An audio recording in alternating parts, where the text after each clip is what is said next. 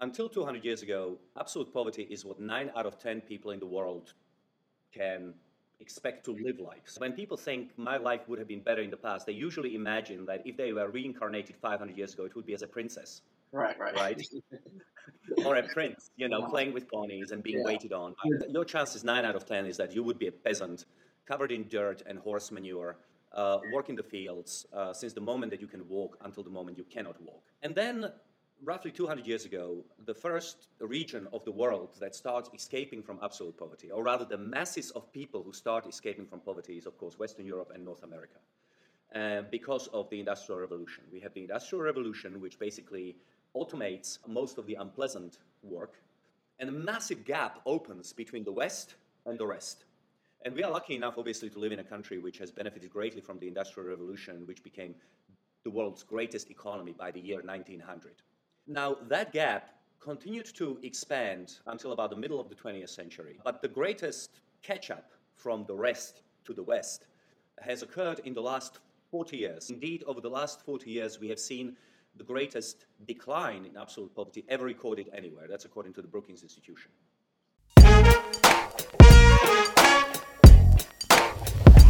This is the Electile Dysfunction Podcast with Ashton Cohen. Way more interesting than anything you're listening to on NPR. Probably less exciting than what you're watching on OnlyFans. Bruh. We're going to talk about the issues that really matter. Our country, our economy, the Fed, QE, GDP, BTC, NFTs, AOC, the CCP, Cardi B, Yeezy, Yellow Socks, Iran, Joe Biden's dementia. Come on, man. And probably sex robots. We stand for a free and open debate and exchange of ideas. And if you disagree with anything we talk about, you are a racist and no better than Hitler. What? Let's get started.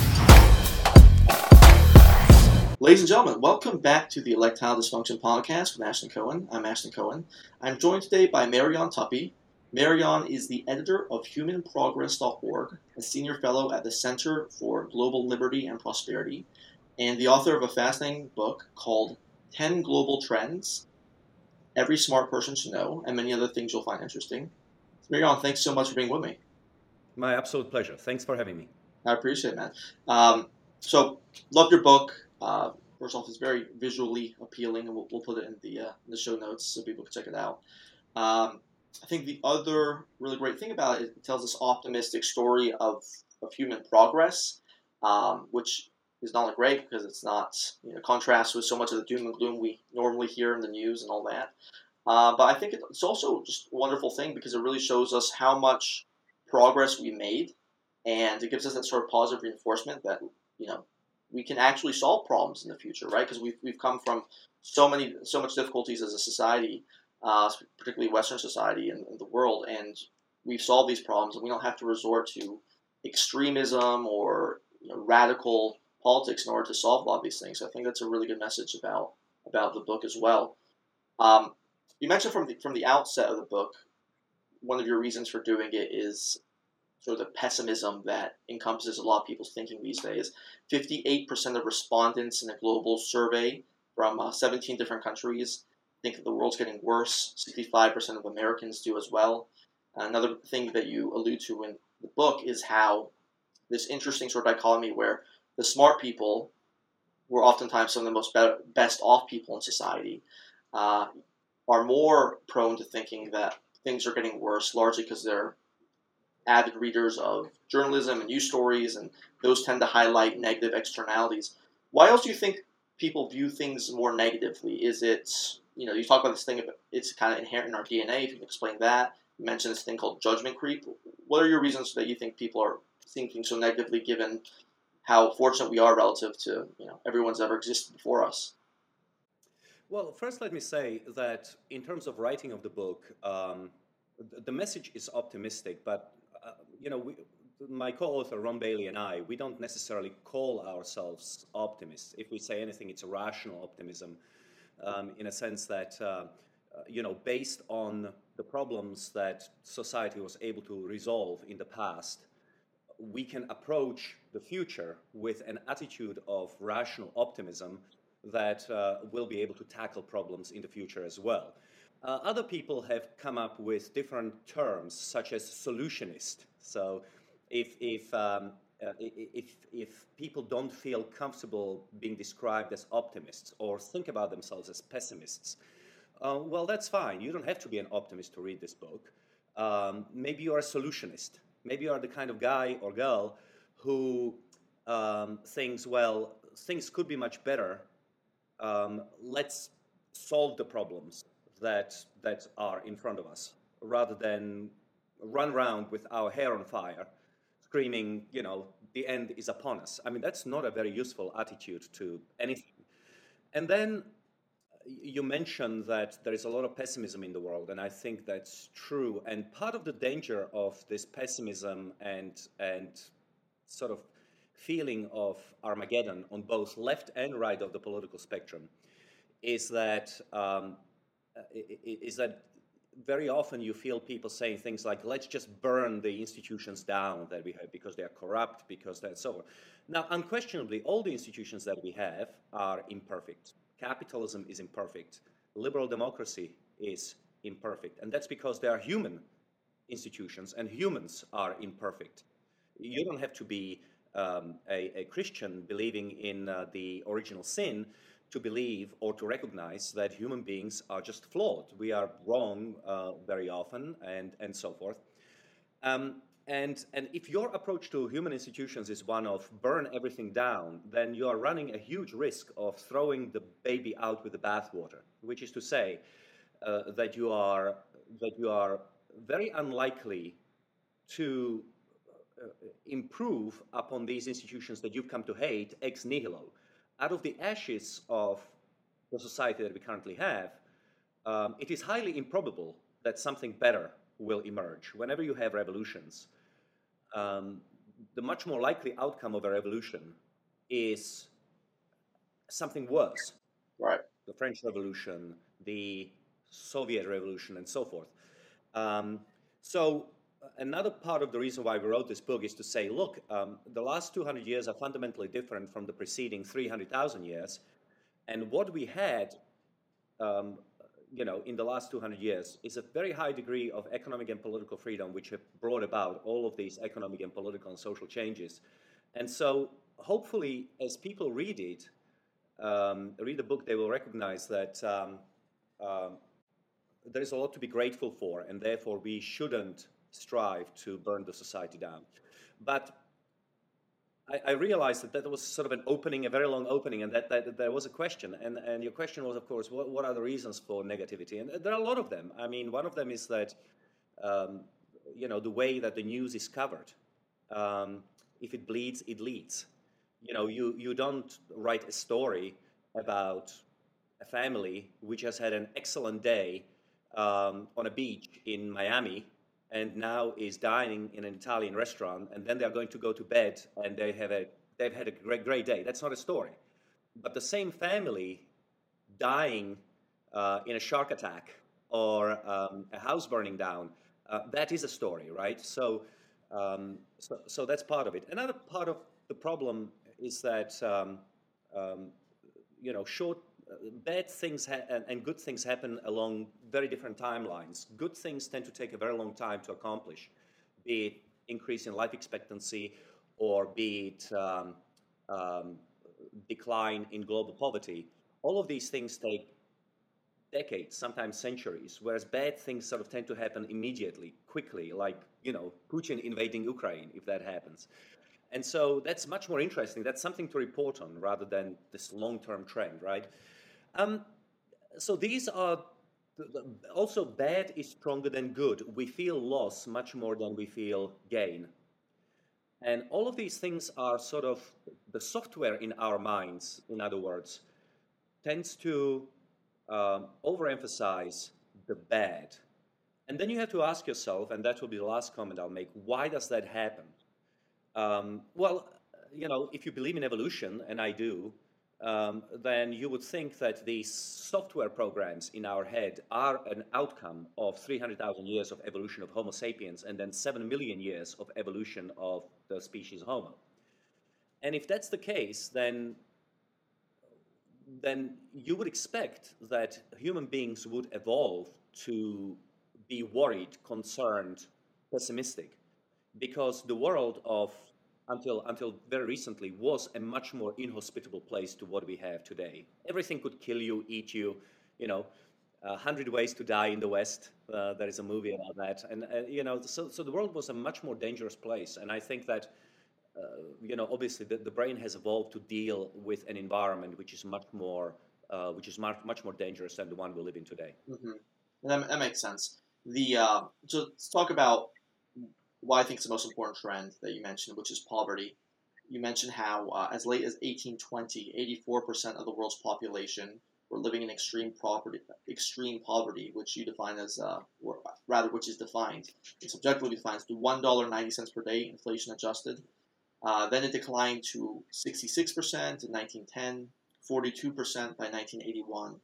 So in between 1820 and 1982, we went from 84 to 42% extreme poverty. So a reduction in half, which is pretty amazing.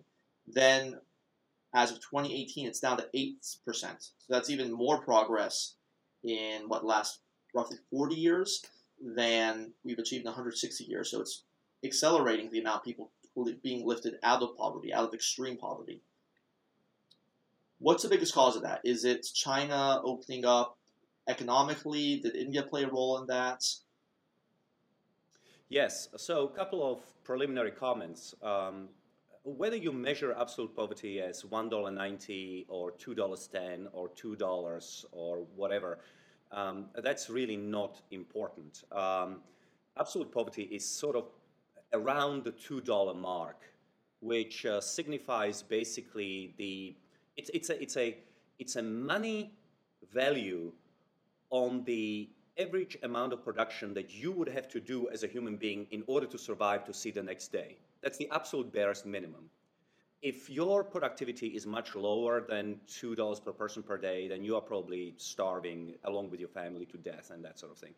And the key to understand is that prior to about 200 years ago, roughly 90% of humanity lived like that since days immemorial. You could take this statistic all the way back to 10,000 or 300,000 years ago, and it would look exactly like that. So until 200 years ago, absolute poverty is what 9 out of 10 people in the world can expect to live like. So when you think about the Rawlsian veil of ignorance, what would you like to be? The key here is that when people think my life would have been better in the past, they usually imagine that if they were reincarnated 500 years ago, it would be as a princess. Right. Or a prince, playing with ponies and being waited on. The Disney movie. Yeah. 9 out of 10, your chances 9 out of 10 is that you would be a peasant, covered in dirt and horse manure, work in the fields since the moment that you can walk until the moment you cannot walk. And then, roughly 200 years ago, the first region of the world that starts escaping from absolute poverty, or rather the masses of people who start escaping from poverty, is, of course, Western Europe and North America. Because of the Industrial Revolution. We have the Industrial Revolution, which basically automates most of the unpleasant work, and people move to the cities, they start making more money, they become wealthier, they start, specializing in professional type of employment and so forth. And a massive gap opens between the West and the rest. And we are lucky enough, obviously, to live in a country which has benefited greatly from the Industrial Revolution, which became the world's greatest economy by the year 1900. Now, that gap continued to expand until about the middle of the 20th century. But the greatest catch-up from the rest to the West has occurred in the last 40 years due to the much maligned idea of globalization. Now, I realize that there are a lot of people out there who are about to press the stop button because they hate globalization. And, globalization has its minuses. It comes with certain costs, such as what we have found in the United States. A lot of people were dislocated, lost their jobs and whatever, because those jobs went to Asia, to places like China and India. Nonetheless, globalization has brought about massive improvements globally. So if your viewpoint goes beyond the United States and encompasses humanity as a whole, then there's no question that in the last 40 years, The Chinese living standards have risen dramatically as the country reformed and entered the global marketplace, which is just a synonym for globalization. India, after 1991, did something similar. But other countries too, Vietnam, Bangladesh, Thailand, many of these countries which have hundreds of millions of people have seen a tremendous increase in standards of living. So that's the reason. And indeed, over the last 40 years, we have seen the greatest decline in absolute poverty ever recorded anywhere. That's according to the Brookings Institution. Make the case why that's good. Now, obviously, it's globalization, so we have, like any major world phenomenon, it's going to have its pluses, it's going to have its minuses.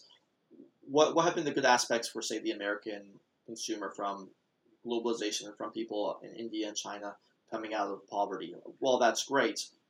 How has it also benefited the average American? Is it things that they've been able to purchase that's much cheaper that led other companies to then, run more efficiently? Certainly. I mean, when you're able to produce a book like this one in China or India for pennies rather than dollars, then what happens is that as an American consumer, you're also going to get access to cheaper goods. But the benefit goes beyond that. Now, imagine that you can produce this book for 10 cents in India, but $1 in the United States. And imagine that you, Ashton, buy it. What happens is that you have a book, but you also have extra 90 cents that you didn't spend on the book, that you can spend on something else, maybe buying a suit or an American flag or whatever.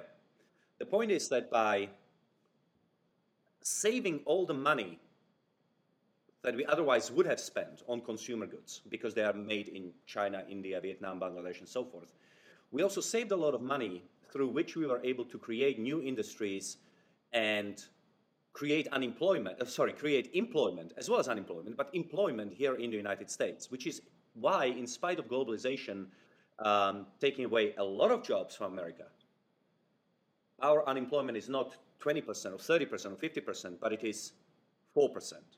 Right. And we've done a lot of good to the rest of the world. I mean, there is certain level, I think, of moral happiness that can come from knowing that tens of millions of babies don't die due to starvation around the world.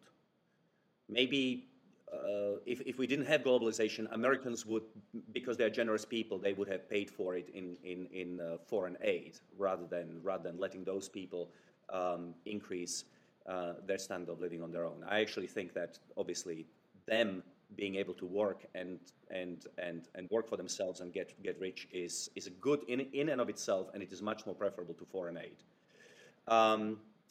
So yes, it saves money. And the final point on that, I would say, is nothing prevents us as Americans, I'm an American now, nothing prevents us from becoming more competitive with China and India by regaining that competitive edge through lower taxation and lower regulation. You know, our politicians on both left and right keep on bitching about China. And indeed, there is a lot of things which are going in China which are absolutely horrific. And, we are going to revisit a relationship with that country soon enough. But you want to compete with China? Why don't you cut your corporate tax rate? Why don't you deregulate? Why don't you make the tax system more simple so that it's not 6 times the length of the King James Bible? There are a lot of efficiencies that we could introduce here in the United States in order to be competitive, even with people who have lower labor costs. We are not doing that. We are doing the opposite. Right. We are making our energy more expensive. We are making our production more expensive. And also with respect to, we should also be training our people for some of the more lucrative industries as well. That's another failing on our part. If a lot of the lower end industries are going to China and India because they're cheaper, then it's incumbent upon us to focus our talents on some of these industries in the future as well, right? Yeah, and they're generally better jobs. Now, look, I'm not going to downplay the hurt and the sense of loss that people have in Appalachia, Right. because, for example, their mines have closed down. All of that is discombobulating and dislocating. However, if we can move away from dirty, difficult, life-destroying jobs, health-destroying jobs, to jobs which bring with it more money and are perhaps easier, then that's even better. But again, here, we have a role to play. We have a secondary school system which is completely dysfunctional, which is not teaching our children any useful skills. There are areas in this country where kids are leaving high school without being able to do basic reading and math. Right. And then they enter universities where the government subsidizes for them to take courses in modern dance. What's that about? We should be subsidizing, if we need to subsidize anything, it should be, jobs that are actually useful to the economy rather than sort of self-indulgent, narcissistic courses that don't make anybody better off, make the people who get those diplomas completely unemployable. They end up making coffee, and then they decide that then they become resentful of the society they live in. There are plenty of idiotic subjects that we don't need to subsidize. No, I agree, and that's kind of what I was getting at as well. Is while I think there's a lot of useful criticisms of globalization, we also need to look at ourselves and see what we're doing wrong in terms of, I think the point you raised about our education system being an absolute disaster in so many different areas is poignant, and with our college system as well, having all these, paying for all these people to have these useless majors, and part of it isn't even necessarily their fault as much, because when you're 18 years old, you're kind of dumb, you don't know a lot, and so you take these classes, you get all the stats, you come out, you have no skills. In some cases, you have even, I would say, even worse ideas than you had when you were going in. So in some ways, it made you develop even worse habits. I've seen that as well in college. So that is true, and of course the universities are making hell of a lot of money, billions of dollars from stupidity of 18-year-old kids or rather ignorance, not stupidity, but ignorance of 18-year-old kids who don't know any better. But then they jump from a major to a major, end up with some sort of a general degree which is completely useless to themselves and to the society. Absolutely. Go into your. Let's go back to one of these trends, which I think is also pretty important. So about famine. Talk about the global intake of calories per day has risen dramatically, especially in poor places like in sub-Saharan Africa. The average food supply per person per day rose from 1,800 calories in 1961, to about 2,500 in 2017. Now, is this large part due to more access to things like meat and dairy? Because I thought meat was bad, and dairy doesn't seem to be like a growing trend here in LA, where everyone's drinking oat milk. So, when can I get a vegan oat milk latte in Mogadishu? Or are they really making progress with meat and dairy? Is that why people are getting more protein, more caloric intake? So you're in LA. I empathize. Yeah, I sometimes feel like everybody on the West Coast has some sort of a life-threatening allergy and cannot eat this or that. And look, poor people. I used to be poor. They don't have choices like that. They cannot afford allergies. Diet of poor people is exceptionally boring. It is exceptionally what's the word I'm looking for? There's no avocado toast, basically. It's the same every day. Basically, since the agricultural revolution 12,000 years ago, humans have been primarily dependent on carbohydrates. And in poor countries today, like seriously poor countries, people eat carbohydrates every day. But not just, it's not a choice of cereal. Right. If you're growing up as a poor person in South Africa, it's maize meal, which we would call cornmeal. And this is what they eat for breakfast, lunch, and dinner every day of their lives. Okay? Or if you are from like Europe used to be, it used to be potatoes, obviously. And in other countries, it may be something else. The point is that carbohydrates are less nutritious than meat, and more importantly, you need much more carbohydrates in order to produce the kind of energy you need to work than comes from meat. So what you find is that as countries become richer, consumption of milk and consumption of meat increase for two different reasons. One is variety. You want more variety in your diet, and consumption of meat is not just adds to the variety, but it's also a status symbol. I can have meat. It's more expensive, but I'm a successful individual, and therefore I can have a chicken leg twice a week, right?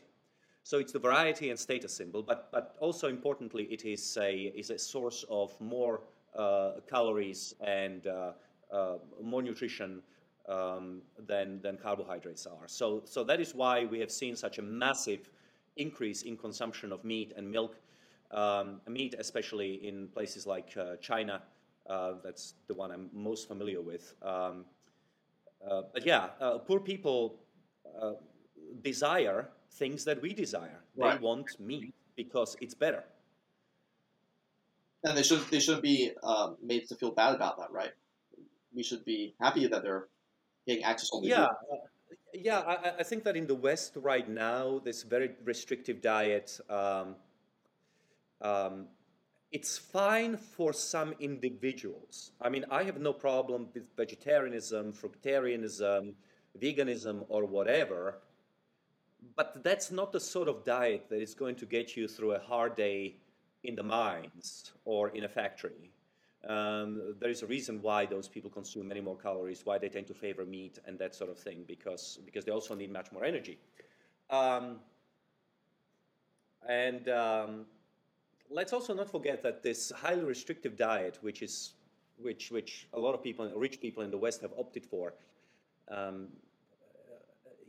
it's very expensive, and but it has a great degree of variety. You can get your avocados from Mexico, you can get your grapes from Chile, you can get your blueberries from Peru.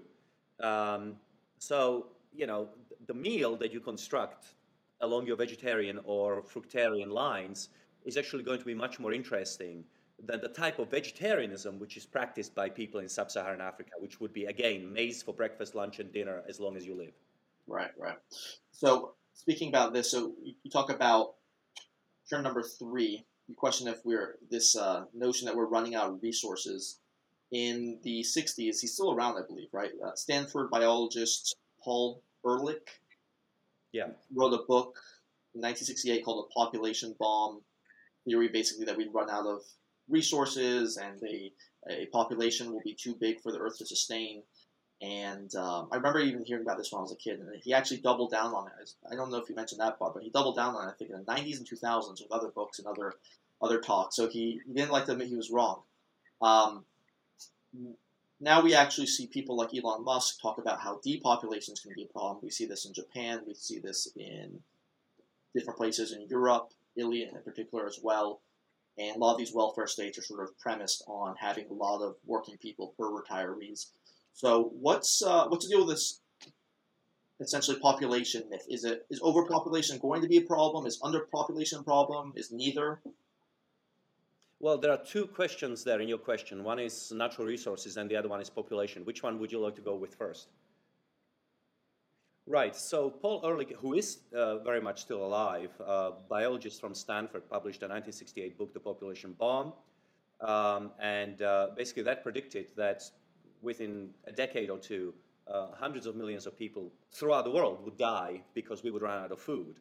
And indeed, when I was growing up in the early 1980s, I do remember distinctly news coverage from the Horn of Africa, from Ethiopia, Eritrea, and those places, Somalia, where you had babies with swollen tummies and their eyes covered with flies and that sort of thing. And indeed, it looked like maybe there was going to be a mass loss of life due to lack of food. But in fact, the opposite happened. We are producing ever more food. Today, we are producing roughly as a world, we are producing roughly 3,000 calories per person per day, which is more than enough to feed the entire humanity. Now, of course, it's not distributed appropriately. There are places where the calorie consumption is much higher, and there are some places where it's still insufficient. But famines, which have been around since forever, have basically disappeared outside of war zones. So we no longer have famines as a result of lacking food production. We now have a famine, if when it happens, due to primarily political disorder and war. And so one of the so as a result of innovation, and what was at the root of this tremendous increase in food production was the Green Revolution, where we have started using genetically modified, specially bred types of wheat, for example, that is able to feed more people and so forth. But that wasn't the only type of innovation. Innovation is happening all around us. It is happening in mining. It is happening in resource use. We use much less resources per GDP, per dollar of GDP than we used to. And as a result of that, prices of natural resources have actually been falling in the long run. So in the book, we look at natural resources going back to 1980. And in the second book, which will come out in August, which is called Superabundance, we look at natural resources going back all the way to 1850. And what we find is that natural resources have been becoming progressively cheaper relative to labor. So that tells us that actually we are not running out of anything. And the only thing which is getting more expensive is human labor, which is to say human productivity, because human beings are becoming better at producing more and more value during their lifetimes. So to the extent that price reflects scarcity, we are able to conclude that we are not running out of anything, basically. Everything is becoming cheaper. Population-wise, of course, the total fertility rate, the so-called TFR, has been collapsing around the world, except for sub-Saharan Africa. So for a population to remain the same, you need 2.1 babies per woman per lifetime. Right now, there are many countries around the world where it's well below 2. Places like South Korea, for example. In South Korea, South Korean women have about 1 baby per woman per lifetime. In Eastern Europe, it's like 1.3. In the United States, it's 1.7. The difference is made up by immigration. But native-born American women have a fertility rate below replacement level. And so we are currently expecting that population will peak at around 9 or 10 billion midway through this century, and then it will start falling. So currently we have 8 billion people in the world, and the best analysis which I have seen, sorry, not the best, but the latest analysis which I have seen in the British magazine Lancet suggests that in 2100 there will either be 8 billion people or 6 billion people. So, you know, the point is, sorry, there is going to be, no, in 2100 there's going to be as many people as today. I mean, there's a little bit of a uncertainty as you get closer to 2100. So it could be either 9 billion or it could be 6 billion. Either we are going to have 1 more billion people or 1 less billion people by 2100. But the point is that human population is not expanding exponentially. We are still growing as a population, but there's going to be a peak at around 2060, and then it will start declining.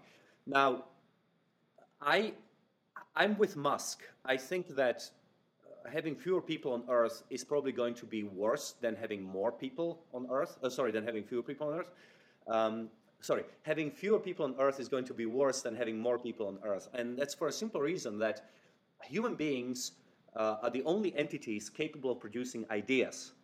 And ideas are then tested in the marketplace and lead to innovations, which then get translated into higher standards of living. So, in a sense, if you want higher standard of living for Americans, but also for the people in Bangladesh and so forth, we need to have better technology. And better technology depends on innovations that can only be introduced by the human mind. Right. And so if you want to maintain economic growth and perhaps even accelerate it, you need more people to start thinking, having ideas, exchange those ideas, build on those ideas. And if you're going to have very few people or many fewer people, then we could easily see economic growth rate slowing. And I think that's part of what Musk is saying. But until Skynet takes over, right? You mean artificial intelligence? Yeah. Well, so it is possible that artificial intelligence could one day produce ideas on its own, like new ideas. But we don't really know if this artificial intelligence revolution is going anywhere. Given how difficult it is to launch a autonomous vehicle, for example, given that we've been standing in the same place for the last 5 or 10 years when it comes to just something as simple as a self-driving car, it may take a very long time before we get to a proper AI which is able to come up with its own ideas.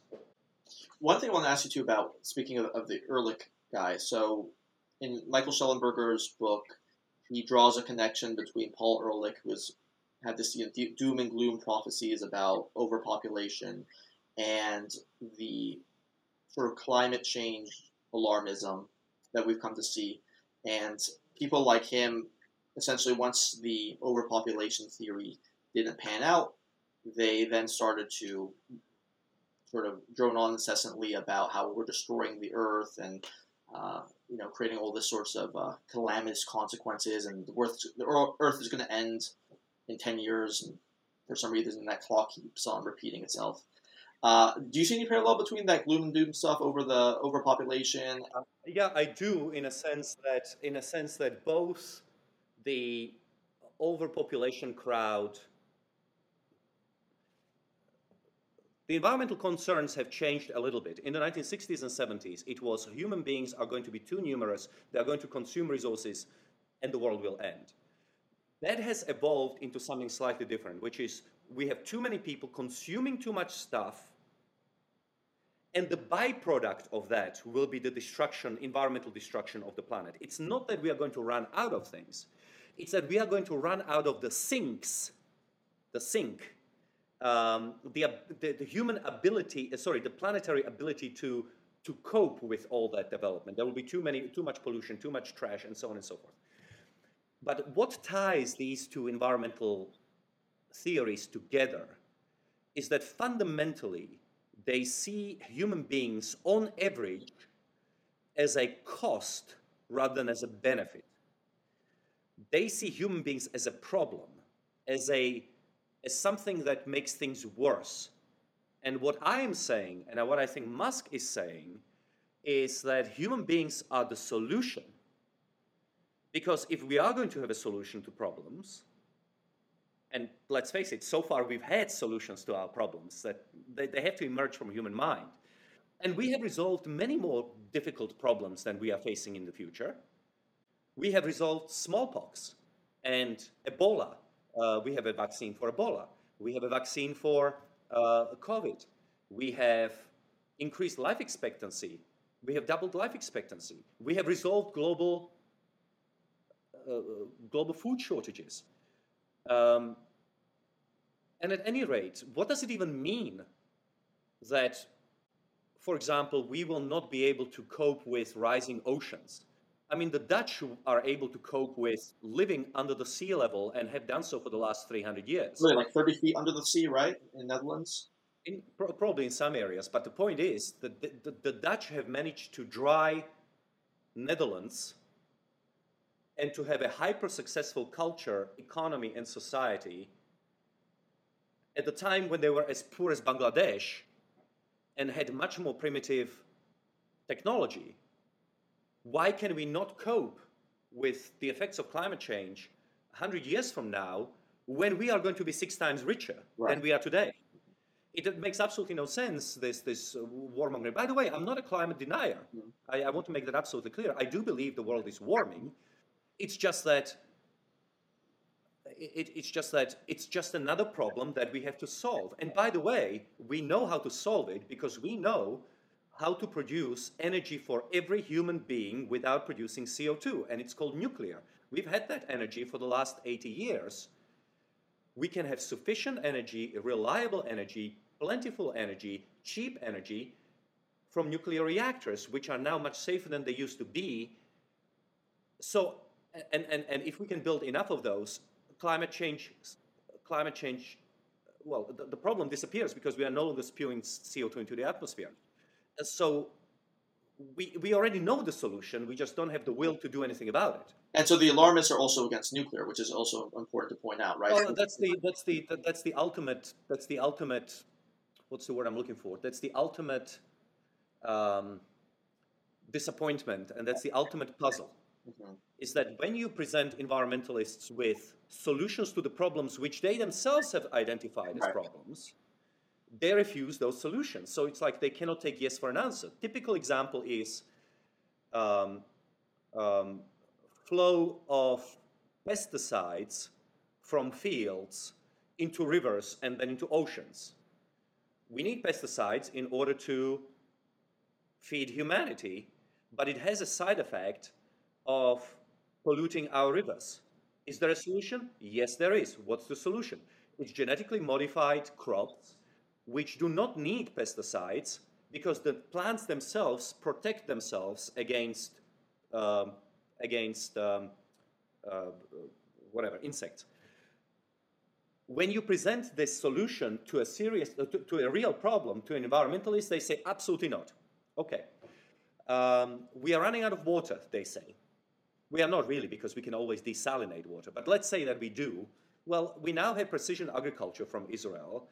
We have plants that can be genetically modified in order to utilize less water. But because it's genetically modified, that's also a no-go area for the environmentalists. Okay. So you cannot win with them. It's a religion. Yeah, I think that's a problem. We see it now with Germany running into issues because they shut down all their nuclear plants, and now with this whole absolute insanity. Absolute insanity. In Britain, people are starting to burn wood because electricity is so expensive that they are now reintroducing stoves and burning wooden logs in order to heat their homes. And of course, Germans are utterly hypocritical about it. They get their energy from Poland, which is burning brown coal. Not even the good coal, but the brown coal, which is incredibly bad for the environment. So the Germans can say, oh, we live in this country that is producing very little CO2. Yes, and where is your electricity coming from? I mean, it's not coming from unicorn tears. No, it's coming from Poland, which is burning coal. Yeah. So it's absolutely insane. I mean, there is just so much hypocrisy and insanity on this side of the political spectrum. It's beyond belief. Do you have any insight as to why? So, I mean, looking at it from an outsider, I always thought the Germans were more rational than, say, the French in a lot of ways, and that they seem to be more pragmatic, and particularly in terms of their economic production, have proved to be so. The French were very smart on this. They went pretty heavy on nuclear. They didn't shut them down, right? And the Germans sort of gave into that sort of fear mongering and shut down the nuclear. Do you have any reason why? Do you have any insights on why they went the different ways? We are going to get cancelled for this, but you already introduced one German stereotype. Is that they are hyper rational, but maybe. But another German stereotype, they like isms. When an ism comes, they embrace it wholeheartedly, and they don't like dissent. Now, there are plenty of Germans who think the green policy is mad, but the zeitgeist in Germany, all the good and the famous and the beautiful people have bought into environmentalism as the latest ism around which Germany has to unite. Yeah. So it's a peculiar thing. French maybe aren't as conformist, right? Because they're always like rebelling, and right. We even see that with some of the COVID, right? They have a long history of rebellion and fighting against being told what to do. It's possible, but this is obviously highly politically incorrect territory. But stereotypes are there for a reason. And let's not get too better than thou here, because also in this country, we have a lot of these sort of. Also in this country, there are sections of society that have embraced extreme environmentalism as a way of life. So nobody's immune from it, but I am comfortable saying that in certain societies, dissent is more difficult to get traction than others. Yeah, for sure. I think that's fair to say, and I don't think that could be impeachable. That's impeachable by any of your critics or our critics. I agree. And it's just interesting to look at cultures that are largely on the same page on a lot of different issues, particularly with like modern phenomenon, modern problems, and to see the sort of deviation on something pretty significant like that. That's always interesting to see why that could be. That's why freedom of speech is so incredibly important. I grew up in a country which didn't have freedom of speech, and I don't like that, because when you have a bad idea, which is coming from the top down, and you cannot criticize your government, then the whole society can literally drop off the cliff, because it's pursuing a bad, mad idea.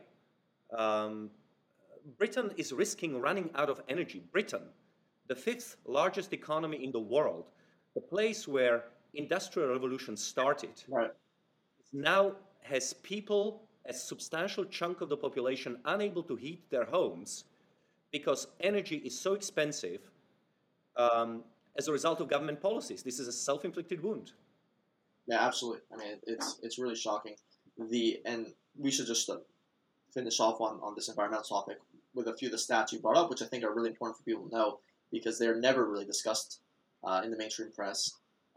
So, yeah, deaths are down 99% in the last 100 years. Global natural disasters, which is pretty amazing, going back to what you're talking about, how we can actually solve a lot of these problems.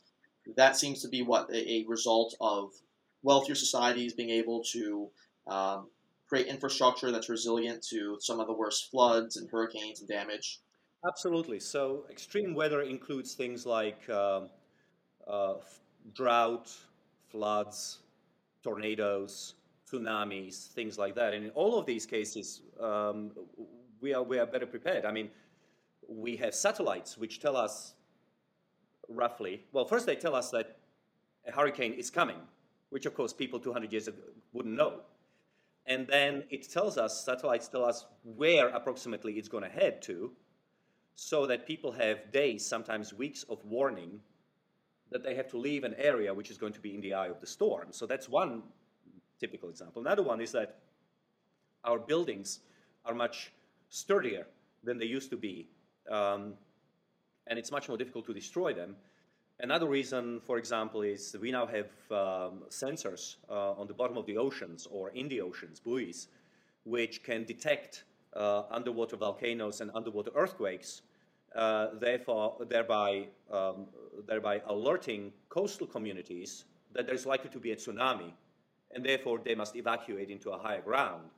So these are just some of the ways in which modern society, as a result of economic development and wealth, is much safer place to live in than would have been the case in the past. Would you say that the best way of basically ensuring that we have a healthier planet, that we pursue things as a planet, as governments around the world, to have a more environmentally clean and pleasant planet, would be to pursue, or rather would be to try to get poor countries to be rich as soon as possible, so that unquestionably, you don't have to be a math genius to figure this out. You take a graph. On one end, you have environmental quality. On the other axis, you have GDP per capita, and the relationship is incredibly strong. The richer the country, the better the environment. You can look at the Yale Index of Environmental Protection. You can look at any kind of environmental statistic, be it practically any kind of environmental statistic, and overlaid on top of income per capita. And what you see is that the richer the country, the better the environment, and that, of course, is a result of the fact that good environment is not something that poor people care about. If it's a question of feeding a family or killing a particularly rare bird, right, or an antelope or a rhino that you can then sell to China for thousands of dollars, you're going to do that. I wouldn't go as far as to say that good environment is a luxury good, because we all want good environment. But it is certainly something that only rich people can afford to care about. Yeah. When you're hungry, you don't care as much about CO2 emissions, right? Yeah. No, and we see this all over the place. I mean, when the Venezuelan economy collapsed, people started slaughtering animals in the zoo in Caracas. When the Zimbabwean economy collapsed in 2008, both of them Marxist, by the way, just in case there is any doubt what caused that. People started slaughtering wild animals. I mean, if you cannot get your meat from a shop, you're going to get it from the park. Yeah. Yeah. Also, with the Soviet Union, I remember reading that they were the only people, they were responsible for a large amount of the whale deaths after it had been outlawed by the West. Going into like the 90s, they were still killing so many whales. When you are a poor society, you try to make money any way you can. Right. You don't care about the environment. The Russians were terrible stewards of the environment. They destroyed the Baikal Sea, was it? I can't remember which sea it was. The level of environmental damage after the collapse of communism has been absolutely staggering. The divergence between environmental protection in East and West Germany, in North and South Korea, is just breathtaking. Yeah, it goes against a lot of what we think. Lomra, a couple more stats for the audience. So apparently, you say that we're conserving more land and sea than ever before, and that the amount of trees and forests are gaining significantly. Can you sort of go through why that's the case? Sure. Between 1982 and 2016, the tree coverage in Europe and the United States increased by 35%, in China by 25%. Right now, we have afforestation, or net gain in forest growth. We focus on the net gain because every year, in every country, some trees will be destroyed and some trees are going to be planted. So what you want to do is to know what the net result is. What is the net difference? Are you planting more trees than you are destroying? And we are planting more trees in North America, obviously, Europe, Asia, Oceania. We have a ever so slight decrease on annual basis in Africa, but it's almost zero. And we have a serious problem in Latin America, where the tree coverage is shrinking rather than expanding. But the bottom line is that throughout the world, that on average, globally, the tree coverage has grown by the size of 2 Alaskas, something like that. Wow. In the between 1982 and 2016, which is a lot. That is a lot. Something I never heard that. That's something you don't hear. Well, but that's the thing, is that, it's people just, if you buy into the whole business that everything is getting worse, Another thing which is very interesting, and that this particular statistic comes from NASA, of all places. NASA, they tell us that foliage is increasing. In other words, the amount of green stuff on Earth, in trees, in bushes, in shrubs, and so on, is increasing because there is obviously more CO2 in the atmosphere, which is plant food. Plants are now becoming much more, the foliage is getting more extensive and greener and more luscious, precisely because there is more food in the atmosphere. Now, I'm not an advocate. What I'm not saying is that we should have more CO2 in the atmosphere. I'm not saying that at all. What I am saying is that there are costs and benefits. There are trade-offs between all sorts of things, and we should be aware of not only of the things that are bad, but also of the things that are good. And last thing, let's talk about life expectancy and stats on crime. So you have in your book about how obviously genocides have gone down significantly. We had World War II was probably the apex in terms of modern times, and then you had in the 1970s with Bangladesh, and then that's been falling down precipitously. You have murders per 100,000 people around the world going down quite a bit.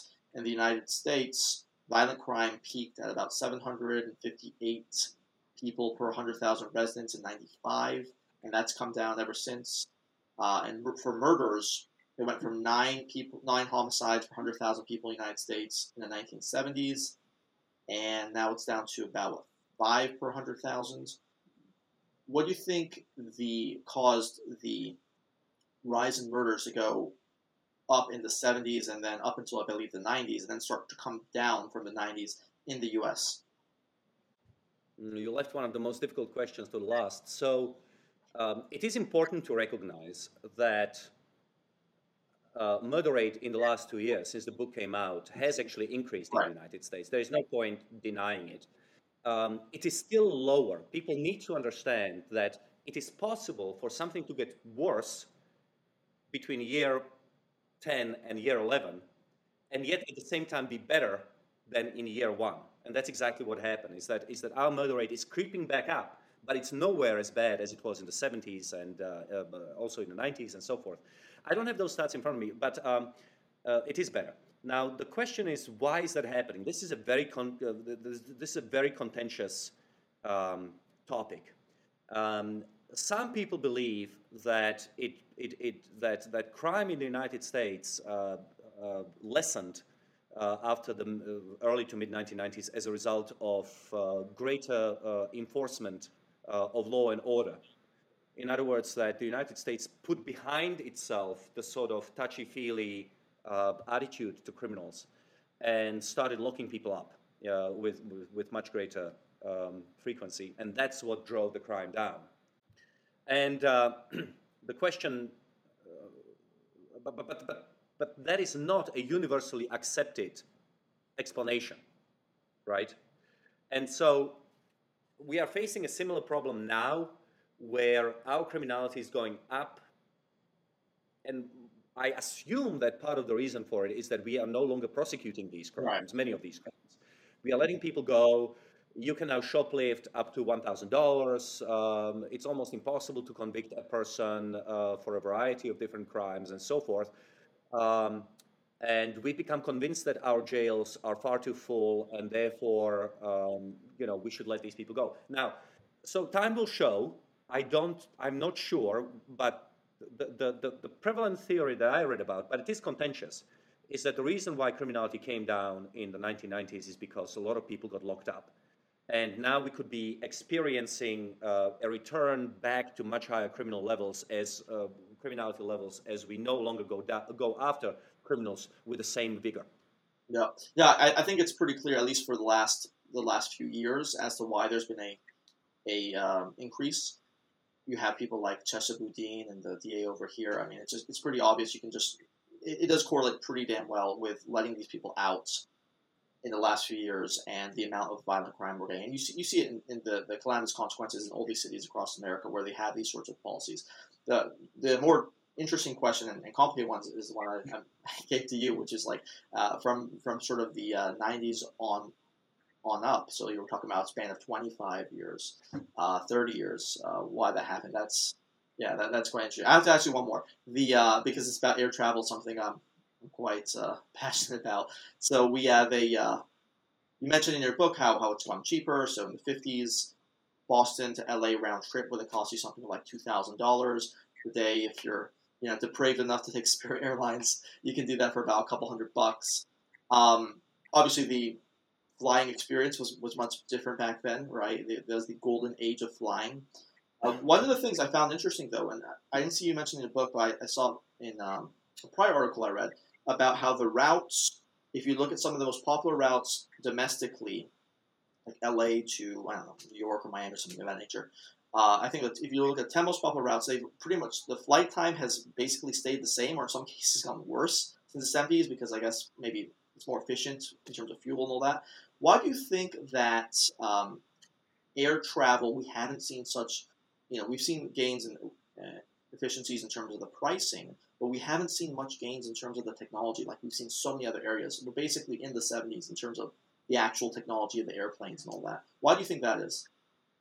I'm not a specialist on this subject at all, and although I, like you, I'm fascinated by planes and so forth, but I mean, self-evidently, the European idea of hypersonic travel, or is it supersonic travel? Which one is it? Supersonic travel? Supersonic. Yeah, hypersonic is the missiles. Yeah. Mm-hmm. Yeah. That the planes were simply ahead of their time. There wasn't enough sufficient materials and technology to make it work on an economic scale. And so that's why Concorde went out of business. And when people blame Americans for being too much wedded to profit and not having the vision of the future and so on, I always remind them of Concorde, but also of the double-decker Airbus, which was also launched as a visionary project in Europe and also has been a disaster. So what American airlines have been doing for a long time is obviously making right calls about what is the trade-off between different aspects of the costs and benefits that go into air travel. What's more important to a typical American? To get to a place, to get from Washington, D.C. to Miami in 2.5 hours for $200, or in 1.5 hours for $500. And clearly, the decision was made that people care much more about price than they care about comfort and about speed. However, I would say that I'm extremely optimistic, rationally optimistic, that by the time I die, I'll be able to travel to Australia in 4 hours from Washington, D.C., or something like that. Because, like you, I follow this a little bit, and the extraordinary new ideas floating about new airplanes, airplane designs, which of course are now much more efficient because you no longer have to make every part and see how it will work with another part. You can now design everything in a computer. Well, 3D parts too. Mm-hmm. Yeah, 3D printed. You no longer have to create a machine to create a big widget. You can just 3D print it in 5 minutes. And so we have new designs. We have new materials. We have new fuels, new propulsion systems being worked on. I just think that Concorde was ahead of its time because they were trying to make a plane with technology of the 1960s where everything was pre-computerized, and now with the computer and supercomputers, I think that we'll be able to come up with a solution to this problem as well. We will be able to come up with travel which will be much quicker and not as expensive as it would have been on the Concorde. I hope so. Yeah. I don't know how old you are. I'm in my 40s, and I fully expect that by the time I'm retired, there will be an easy way to get to Australia. Yeah, I'm 30, so I remember when the Concorde was phased out, and nothing's really happened since. We have better entertainment options, I guess, in the plane, but but there does seem to be a renewed interest, particularly both in aerospace, in space and in aviation. Maybe we just need to wait until Musk decides to get involved in that, and we can get some progress. Book is called 10 Global Trends. Marian Tubby, thank you so much for being with me. Where can people find you? We'll put a link to the book. Anywhere else they can find you? I am a senior fellow at the Cato Institute in Washington, D.C. I can be reached at contact@humanprogress.org or on Cato website. Thank you again. It's a real pleasure. Thank you very much. Thanks, man. If you enjoyed our show, please click subscribe to stay up to date with our YouTube channel and podcast, and give us a 5-star rating on Apple Podcasts so that we can keep delivering guys some great content. Thanks for listening, and we will be back next week. We're going to talk about the issues that really matter. Our country, our economy, the Fed, QE, GDP, BTC, NFTs, AOC, the CCP, Cardi B, Yeezy, Yellow Socks, Iran, Joe Biden's dementia, come on, man, and probably sex robots. We stand for a free and open debate and exchange of ideas. And if you disagree with anything we talk about, you are a racist and no better than Hitler. What? Let's get started.